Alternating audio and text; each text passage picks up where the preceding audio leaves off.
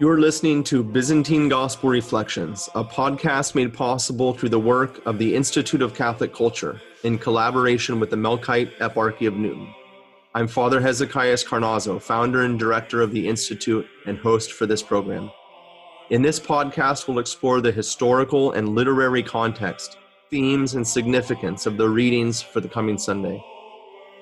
This podcast was originally recorded as a video. For the full viewing experience, please visit us at instituteofcatholicculture.org. Blessed is our God at all times, both now and ever, and unto ages of ages.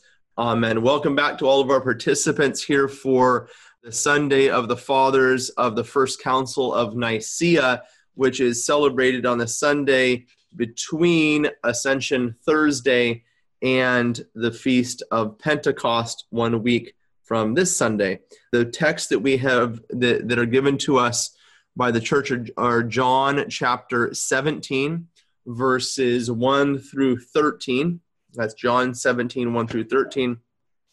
And Acts of the Apostles chapter 20, beginning with verse 16 through 18, and then 28 through 36. So basically chapter 20 of Acts of the Apostles, with this theme of the unity of God, Father, Son, and Holy Spirit, and that reflected now in the image and likeness of God, now restored in us and in the church, and therefore this theme of the unity of the church and what that means and what that doesn't mean. So we're going to just jump in here and take a look at the Gospel of John, chapter 17, beginning with verse 1 through 13. At that time, Jesus raised his eyes to heaven and said, Father, the hour has come. Glorify your Son, that your Son may glorify you, even as you have given him power over all flesh, in order that to all you have given him he may give everlasting life. Now this is everlasting life, that they may know you, the only true God, and the one you have sent, Jesus Christ. I have glorified you on earth, and I have accomplished the work you have given to me to do. And now do you, Father, glorify me with yourself, with the glory that I had with you before the world existed. I have manifested your name to the men you have given out of the world. They were yours, and you have given them to me, and they have kept your word. Now they have learned that whatever you have given me is from you, because the words that you have given me I have given to them. And they have received them and have known as a fact that I came forth from you. And they have believed that you did send me. I pray for them. Not for the world do I pray, but for those whom you have given me, because they are yours, and all things that are mine are yours, and yours are mine, and I am glorified in them. And I am no longer in the world, but these are in the world, and I am coming to you, Holy Father. Keep in your name those you have given me, that they may be one even as we are. While I was with them in the world, I kept them in your name. Those you have given me I guarded, and not one of them perished except the son of perdition, in order that the scriptures might be fulfilled. But now I am coming to you, and these things I speak in the world, in order that they may have my joy made full in themselves. Father, remind us where this text comes from here in John chapter 17, verses 1 through 13. Give us that context that we're usually seeking here at the beginning of our study together. Sure. So this discourse here is sometimes referred to as the high priestly prayer of Jesus. He's asking for the Father to take care of the disciples, of course, in all sorts of wonderful ways. It occurs as part of the Last Supper in John's Gospel. So John's passion narrative, his passion, death, and resurrection, takes up half of the Gospel. The Synoptic Gospels, it's just at the tail end. But in John, halfway into the Gospel, he starts the passion narrative. He starts talking about the Passover coming and all this in chapter 13. So here in chapter 17, we are hearing the tail end of a very long monologue, for the most part, of Jesus in the context of the Last Supper, which started way back in chapter 13. And so he is in the upper room talking to them at the end of the Last Supper, and then they're going to make their journey from the upper room to the Mount of Olives. Probably, as many commentators suggest, dropping down through the Essene Gate into the Valley of Gehenna, and then going up the Kidron to the Mount of Olives, which is where it picks up in chapter 18, verse 1. It says, when Jesus had spoken these words, he went forth with his disciples, assuming that is out of the upper room, across the Kidron Valley where there was a garden. And then all of a sudden we begin the arrest and all of that. You know, this text is, I think, at first glance, a confusing one. It's a challenging text, especially when it's read in its full context. And as we do as the first of the Gospels of the 12 Gospels during Great Week in preparation for Pascha, it's as you said, it's a monologue or a very long prayer, and it's almost broken up slightly by Jesus saying, "It's time for us to go," and they seem to get up from the mystical supper, and he begins speaking again. And I've oftentimes, considered this text that it appears as though it's like Jesus's last words to his best friends, and he doesn't want to let this moment. He's savoring the moment and sharing with them his heart. And I think the text is best approached in that way, to allow Jesus to speak to us in this beautiful prayer, in this beautiful word that he's giving about the unity that he has with the Father, and the prayer that we will then be transformed by our communion with him. And that communion with him is given to us in two ways. It says here that now this is everlasting life, that they may know you, the only true God. And some, I think, may read that and think that that's a rather maybe almost a superficial way that we might come to attain eternal life. That if we come to know him, like I get smart in theology and know a bunch of stuff about God, but this is not the kind of knowledge that John is talking about. In fact, if I'm not mistaken, Father, maybe you can help us a little bit here in the context. There's a number of items in here, I think, that in the context of the Gospel of John make a lot of sense. But outside of that context, they sound strange. Jesus says, "Not for the world do I pray." And I think outside of the context of the Gospel of John, that phrase might sound strange. Why doesn't Jesus pray for the world? Of course, knowledge is, according to the ancient philosophers, knowledge is the union of the knower, the one who comes to know, and the thing they know. And John is certainly picking up on this idea of unity, of union, by using this biblical idea of knowledge. I just want to ask you that question about this theme, this idea of knowledge in Scripture, as John incorporates it into his gospel. It has a sense of a broader context, doesn't it, than simple intellectual kind of achievement, which is the way we might read in a modern American society. Sure. The example of this all the way back in the Old Testament, where in the law, here you have this intellectual information in a certain sense that they're supposed to know, but they're also told not only should they be obedient to that, knowing it, but also as outward circumcision.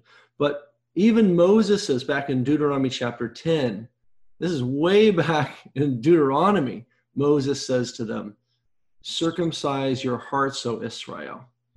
And other examples, like Deuteronomy chapter 6, he says, he talks to them about the law of God, and that they must know it, but they also must live by it. He says, when you stand up, when you sit down, when you walk by the way, when you lay in your house, when you're out in the field,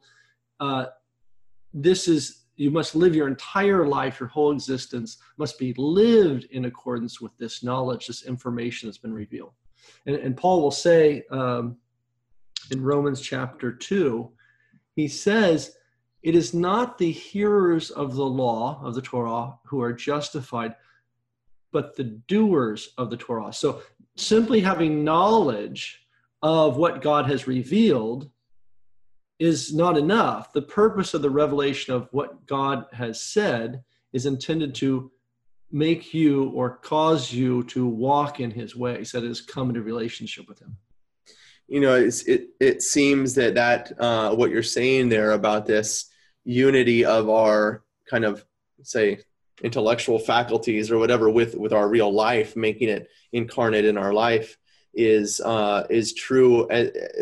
Using that same word regarding marriage, isn't it? That there's that a real marriage takes place in the union, as we talk about carnal knowledge, or Adam knew his wife and things like that. That this union which takes place between a husband and spouse, which creates this unity, the two become one flesh, is something not just because I say I do, but there's a real unity of life, a shared life, communion of love, which is what Jesus is praying for really here for us, that we might be incorporated into the love of the Holy Trinity in our life. And that becomes incarnate in our life. And he says here, and they have received them and have known as a fact that I came forth from you, and they have believed that you did send me. And that aspect of faith or belief is the same reality, right? The laying down of our life to the one in whom we believe. We entrust our life, and there becomes a sharing, so that what the other is becomes mine.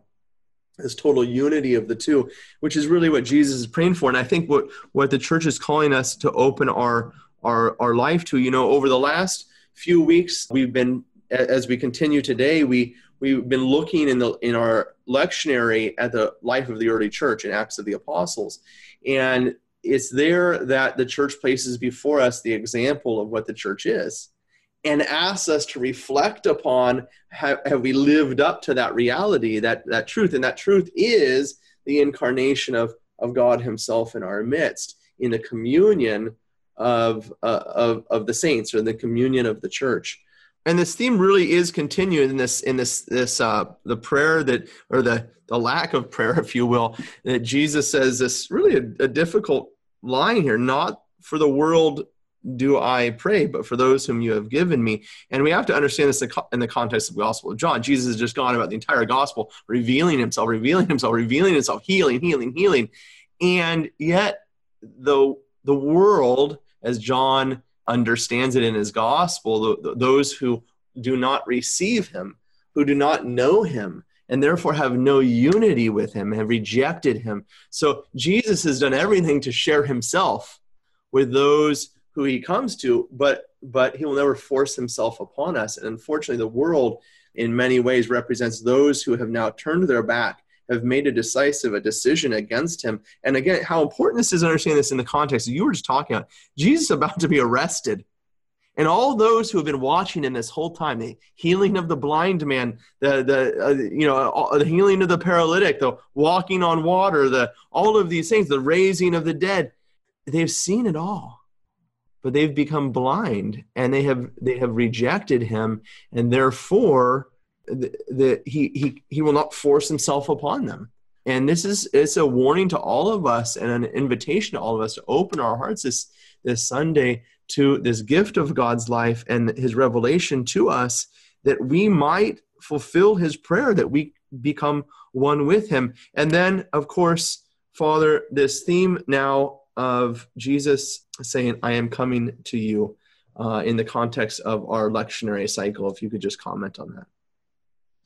Well, I think it's pretty clear, I hope for our audience, that this is the Sunday following the Feast of Ascension. And so what the lectionary shows us here is that Jesus' ascent to the Father had already been revealed in a certain sense before it actually happens. He's already preparing, like you said, his friends for what is about to take place. And what is about to take place is not end at the cross.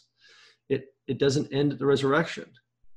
It comes to a close in a certain sense with his ascension. But even that, as we all know, will finally be resolved in his descent again at the end of time. And so what we're seeing here then in this gospel is, in the lectionary picking this reading for us is that Jesus has been preparing his disciples for what is to come, and that is the eventual sight of him in his body ascending back to the Father. Of course, the great mystery of the ascension is no great. We pray this prayer at the altar, or the deacon does if we have a deacon serving with us, as he circles the altar in preparation for the divine liturgy. Being God, you are present in the tomb by your body, and yet in Hades by your soul, in paradise with the thief, and on the throne of Christ God with the Father and the Holy Spirit, filling all things and encompassed by none. And it's such a beautiful prayer because the great mystery of the ascension isn't there's no mystery in the fact that the eternal Son of God is found in the presence of the Father, whose presence he was never severed from with the incarnation. This is false. This is a heresy. The idea that somehow the Son was separated from the Father, was alienated from the Father. No, the great mystery of the ascension is that he takes our human nature now back to where he had planned for it to be in the beginning. That is, in communion with him, the Father and the Holy Spirit, in this life of the Holy Trinity, and therefore can do what we were made to do, namely to give the gift of God's life to those we encounter. The Feast of the Ascension then and the Feast of Pentecost are intimately connected, because it is in the Feast of the Ascension that our human nature is lifted up and returned to our proper place, by which we might do what we were made to do, and that is to be lovers in the image and likeness of he who is love. And love is, of course, the giving of our life. The Feast of Ascension, the Feast of Pentecost, is the great feast of the transformation of our humanity back to its original purpose. Let's look here at Acts of the Apostles, chapter 20, verse 16 through 18, and verse 28 through 36. And again, of course, we're here on the Sunday in which we commemorate the fathers of the First Council at Nicaea, who fulfill, in many ways, this prayer of Christ in John chapter 17 that we just spent time looking at. In those days, Paul decided to sail past Ephesus so as not to waste time in Asia, for he was hurrying as much as he could in order to reach Jerusalem for the day of Pentecost. From Miletus, however, he had sent an invitation to Ephesus for the presbyters of the church. And when they had come to him, he said to them, "Be careful about yourselves and the whole flock over which the Holy Spirit has placed you as bishops, to herd the church of God, which he has redeemed through his own blood. For I know this, that after I am gone, fierce wolves will get in among you and will not spare the flock. And from among you some men will arise, speaking perverse doctrines, to draw away the disciples after them. Watch therefore, and remember that for 3 years, night and day, I did not cease to warn with tears every one of you. And now, brethren, I commend you to God and to the word of his grace, who is able to edify and to grant you an inheritance among all his blessed ones. I have coveted no one's silver or gold or clothing. You yourselves know these hands of mine have provided for my needs and those of my companions. In all things I have shown you that by working in this way you should help the weak. And remember that the Lord Jesus said in person, 'It is more blessed to give than to receive.' And after saying this, he knelt down and prayed with all of them." Father, there's much to speak about here in this text and to clarify for those that are participating, but maybe you could just help us in the context here, Acts chapter 20, especially its relationship to Acts chapter 15, which we've looked at as that kind of center point of Acts of the Apostles, which is the first council of the church in Jerusalem. Now we're celebrating this Sunday, remembering the first council of Nicaea, somewhat 275 years or so later. Give us that context here, Acts of the Apostles, chapter 20. All right, so in Acts chapter 20 here, we're hearing about the return of Paul on his third journey. And it might be helpful if we pull up the map there. Sure. We can see this region. Paul made 3 missionary journeys. There's actually some more, depending on how you want to look at them, as trip, imprisonment, and things like that. But for now, just the context of the first 3 is important for us. He's been evangelizing this whole area. We can see there Antioch, where he begins his journey, his first journey. On his first journey, he had traveled through Cyprus, that little island right there, and gone up into Asia Minor to Antioch Pisidia, Lystra, Derbe, over in Turkey there. But that was his first journey. On his second journey, he passed through that region again. And then now on his third journey, which is what we're looking at here, he goes from Antioch, passes through that same region from Lystra, Derbe, all that, all the way to Ephesus, makes his way into Macedonia, down to Corinth, Nicaea there. And then he eventually returns, and he goes back by boat on his way back, he goes to Miletus, which is where the story picks up here on his return. He calls for the bishops from Ephesus. Ephesus originally was a port city, but the bay of Ephesus had filled with so much sediment from the river that Ephesus, today, is now an inland city. And so even in Paul's time, there was a little bit of a distance there. So he goes to Miletus. He doesn't have time by foot to go all the way to Ephesus. And so instead he calls the bishops from Ephesus to him in Miletus and then gives them this very stern warning that, as you said, is so beautifully reflects a lot of what we see in the Council of Nicaea and what happens there. And also, in many ways, is an echo of what Christ said and prayed for his disciples in John 17. How it's very important just to remember a little context here. I'll pull the map down of what's going on in the church at the time. And that is that the apostles are going out now and engaging the world, and not in the world in the sense of John's world, but in some sense, yes, those that did not know the Lord in many places of no fault of their own. These were pagans, Greeks and Romans and so forth, who had not come to know Yahweh, or they knew of maybe the synagogue in the town and maybe had heard some things, but nevertheless, these were pagans. The church is engaging for the first time and struggling with this engagement, struggling with keeping these people faithful, because every time Paul would land in a city and he would leave, then of course, all of the pressures of society would come back. Imagine yourself as, a member of the church of Corinth, but a Greek and a former pagan. All of your friends, all of your, business partners, don't share your faith with you. And all of a sudden you find yourself in a new community, this Christian community.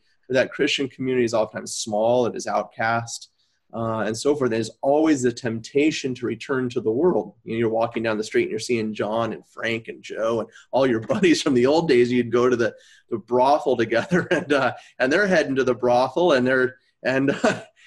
the pagan temples where all this harlotry would take place. There was real temptations going on. Not only that, they had the Judaizers and others that were causing divisions and dissensions within the flock, and those that were, say, converts, but maybe not carrying on the apostolic Orthodox faith. And it's there that Paul has to continually return on these 3 journeys to kind of try to shore up the community.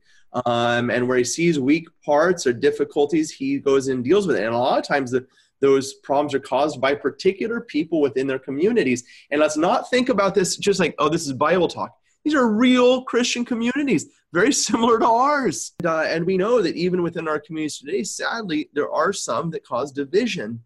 And we'll try to isolate groups within the church, within our church communities, cause divisions. And some were even questioning the authority of Paul. And you see some of that going on today. And so we have this beautiful teaching here now from Acts of the Apostles, in which we learn a lot about that unity of the church that Jesus prayed for, the care which the apostles had for that unity. Look at what St. Paul says. Watch therefore and remember that for 3 years, day and night, I did not cease to warn, even with tears, every one of you. The care that the apostles had, that they were fulfilling this unity which Jesus had prayed for, and cautioning the church, the community gathered together against those that would cause problems. And so we have this this phrase so famous. He says, "And when they had come to him, he said to them, 'Be careful about yourselves and the whole flock over which the Holy Spirit has placed you as bishops.'" So I want to stop for a second there and just talk about that for a moment, Father, and ask you to comment for us a little bit. First of all, some of our Bibles may have the translation overseers. We've talked about this before, but I think it's helpful to go back and just a quick reminder of the word we're looking at here, that in some of our Bibles are being translated as bishops, but some are being translated as overseers.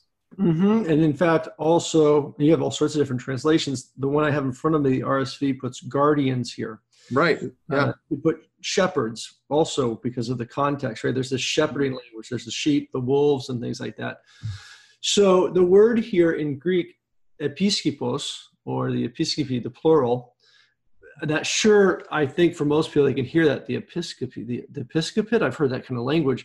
And that's because the word episcopate or episkopos, this is going back to the Greek, and it is the word from which we get the word bishop.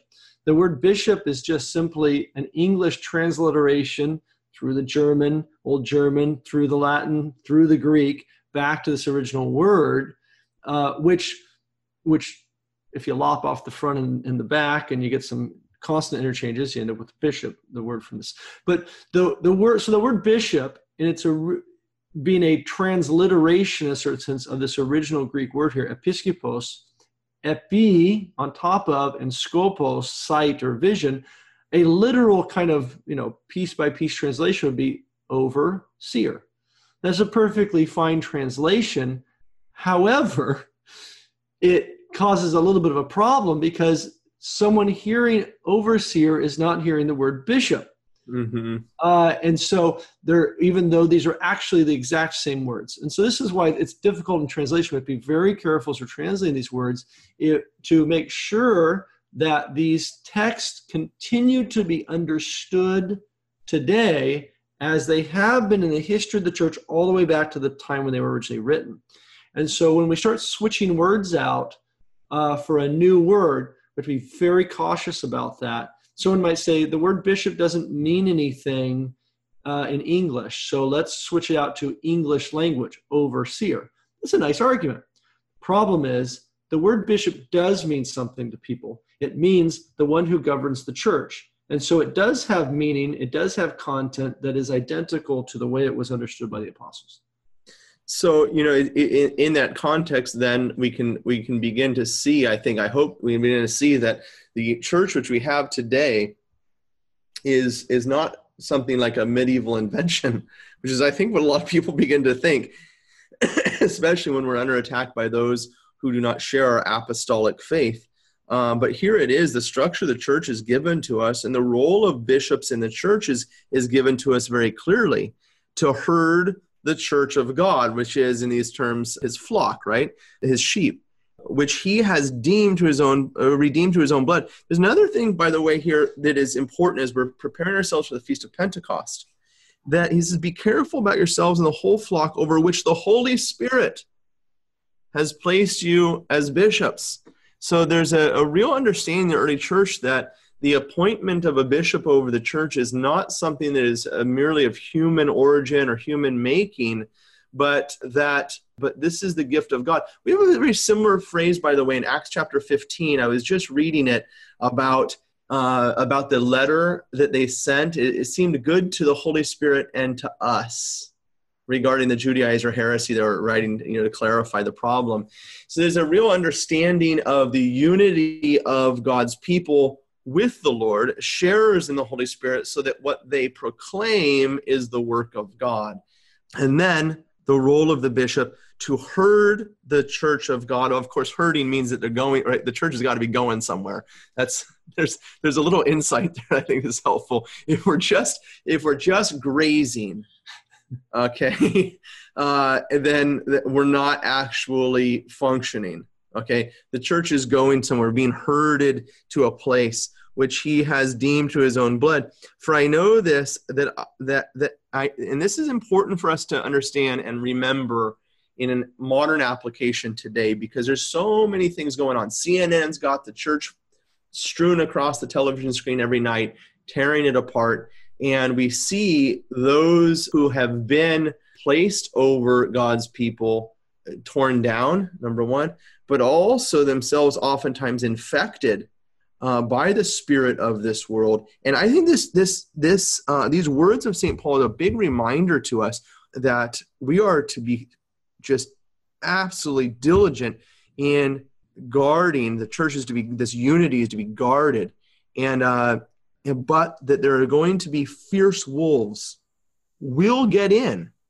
So many people see the church and they say, look, this whole thing is all a bunch of nonsense. No, we know from Jesus' own words that weeds would grow up among the wheat, that fierce wolves will get in among you, and they will not spare the flock. That means there are going to be evil men getting in, and what do wolves do to sheep? They kill them. They destroy their faith.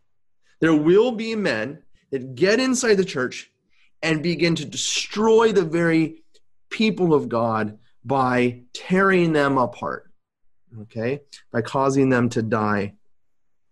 And from among you, some men will arise speaking perverse doctrines to draw away the disciples after them. I point this out to you because this idea of perverse doctrines, there are teachings which are apostolic Christian teachings, come to us from the sacred scriptures, from the fathers of the church, from the saints of the church, from those that have been placed as shepherds over the church.